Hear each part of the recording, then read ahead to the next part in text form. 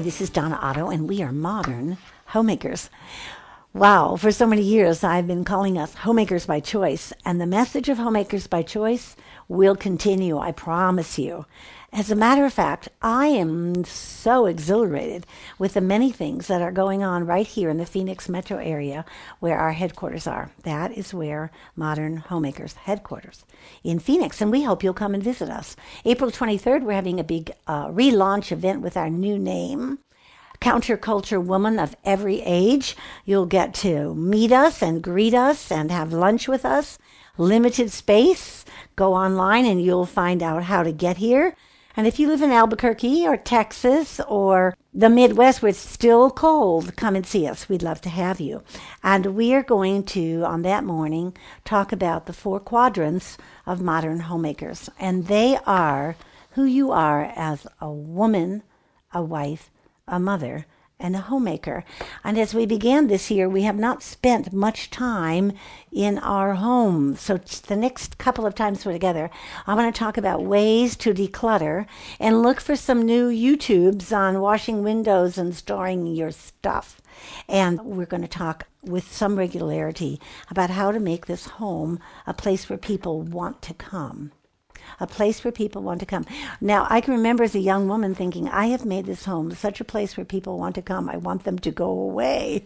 I just felt like every time I turned around, my daughter was saying, Mom, can we have this? And my husband was saying, let's have the couples in. And what about dinner with that group? And I loved every minute of it. I loved every minute of it. And I want to say to you that I really, truly still believe without any reservations that the home, the house, the property, which most of us seek to own, and that's an American dream, not God's dream. But even if this is not an owned house, it's a rented house, that space and place is for the majority of Americans the biggest piece of property that they have charge over. And often it's 2 people or 4 people living in it 24/7. And I want you to challenge yourself to talk to your husband, to talk to your children, to your family. What else can we as a family who loves God, who is called to love God with all our heart, mind, soul, and strength, and then love others? What could we as a family do to love others by using our house, our yard, our garage, our spare bedroom, the kids' bunk beds, the hideaway bed, the table, the small kitchen table or the big dining room table, whatever your spaces are. Would you call a family meeting and say, I want to know if you think there are some things that we could do to love others and use our house. Now, I know this for a fact, and it doesn't have anything to do with being modern. It has to do with knowing how we all live, that often the reason we don't open the front doors to our house to let people in is because it's too much work. And it's because our homes are not in a place that we've made some conscious decisions about it's okay. Now, you'll laugh at this illustration, but it is years old, and it was my first visit into what I'm challenging you to do. So I took this challenge to my family, first to my own heart, and I walked through every room in my house, and I said, what would I be comfortable with having anyone in this room? How would it look? How would I be comfortable? And the thing that jumped out was the dining room fixture that had a lot of glass bulbs on it.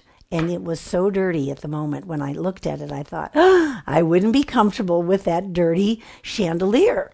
And then I thought, what would I be comfortable with? And what I decided in that nanosecond was I would be comfortable with that chandelier being very, very clean, just washed yesterday, or up to 30 days dirty.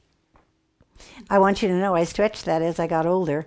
It was 60 days dirty. We moved from the Midwest to arid Arizona, and the dirt was very different. And 60 days on the chandelier in my dining room is okay. So that's what I want you to consider. What would you be comfortable with? How could you serve the Lord and the people He's called you to love in your home, in every public room?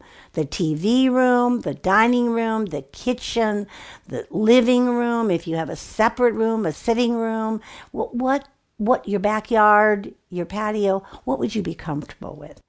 Clutter happens to all of us, and it's very easy to take over. Clutter is so easy to take over. I'm always amazed at how people, when we have guests in the house, overnight guests, and right now we have a young man who's living with us for 4 or 5 months to help him get ready to get married. He's saving all his money and living with us. And he brought with him his stuff.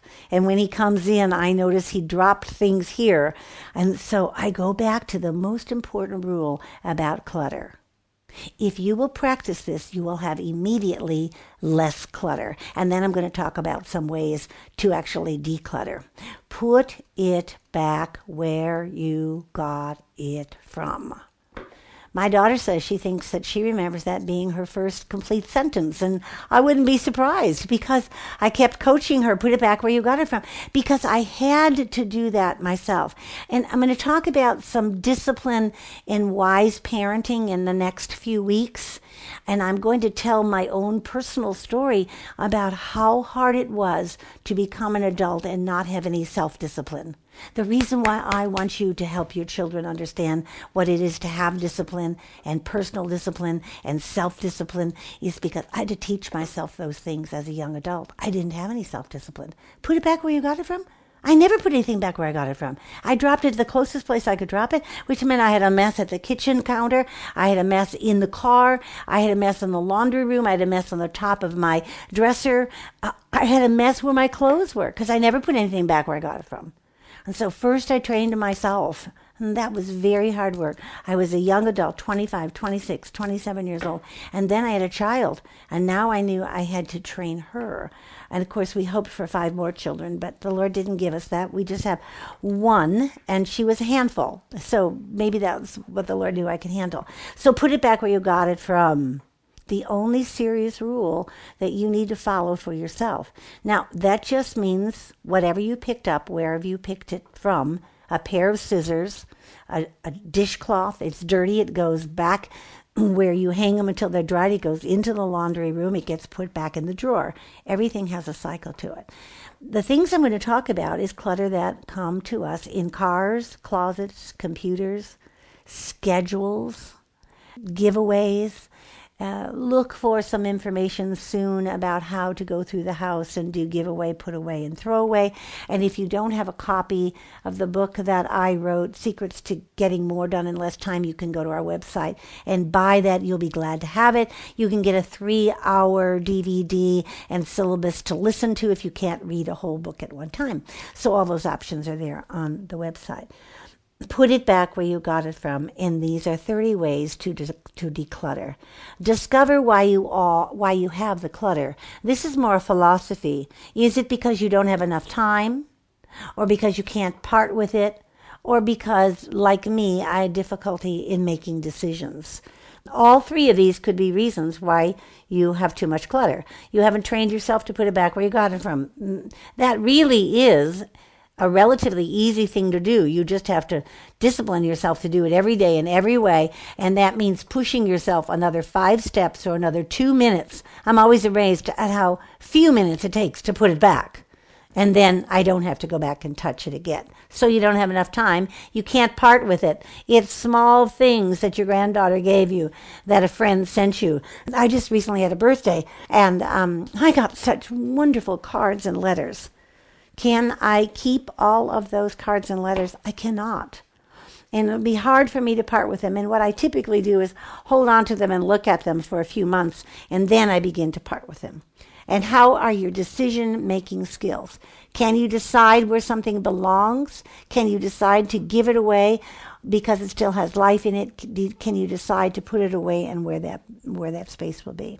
Secondly, clean the surface spaces. Now, this is a dramatic way to get decluttering, a dramatic way to declutter really quickly. And here's how it goes. You just walk into any room and look at a surface space. Look at the top of the filing cabinet and what's on the top of the filing cabinet. Whatever's on the top of the filing cabinet gets piled up and put into a garbage bag. Oh, no, I won't know what happened to it. You don't know where it is right now. It'll be fine. You'll figure out where it is. But you'll give yourself the prerogative of having some clean spaces. And your workspace, your living space will give you freedom, perhaps, to begin using your house to love others. But it'll also give you a jump start on finding some organization. Thirdly, discard as many things as you can. You may need some help with that. I remember a gray silk dress that I owned that I bought for a very special occasion. And every time I went to my closet to take it out, and I hadn't worn it in 5 years, I put it back in because I remember where I wore it, how much I paid for it, what fun I had. Oh, I'll keep it. Until a friend who I called to help me, like I'm suggesting to you, to discard things, take a space, a closet, a kitchen cabinet drawer, your pantry, take an area, invite a friend and say, help me see what's useful, what's broken. Ask me the hard questions. And she'll be able to say, as my friend said to me, dump it, it's a dog. I can still remember her saying that. And I thought, my gray silk dress is not a dog. But she was absolutely right. I was never going to wear it again. And so I dumped it. 4, get the stuff you need in places you can find it. You need the kids' school calendar. You need containers to put the kids' school calendar in. Get the stuff you need in important priority places. You need to know where your computer list of passwords is. You need to know where the bills are. You can, I refer to you in a chapter in the Secrets to Getting More Done book on how to organize your paper. But you need to have a place. Get the stuff you need and put it in a place where you can find it. You'll be amazed as you begin to go through things to look at them, whether you should discard them or keep them or file them. How many things that you, that's where that is. I've been looking for it. Those are the things you need. And when you've got those things in a pile, you'll be able to put them in a place. Use labels. Keep the labels simple. Maybe color code for the kids. I do work in my world as a woman of faith. I have done life coaching and mentoring and spiritual direction. And I have all of those files, which represent different groups of people in my life, colored. The women that I meet with in spiritual direction are in yellow files. They're all in yellow files. So if a file gets mixed up with a bunch of other files, I can tell that it's a yellow file and where it is, and I'm easy to find it. Put it back where you got it from. That's rule number 6. I know. It's rule number 1 and it's rule number 6. I'm going to keep reminding you of put it back where you got it from. 7, if you buy one, throw another one out. My husband loves to go to Goodwill, and Goodwill have all these special sales. The first Saturday of the month, everything's half price. The first Friday of every quarter. He knows it all. He has a calendar for Goodwill. He and his uncontained trash day. So my husband, he is a fun man and does things wonderfully well.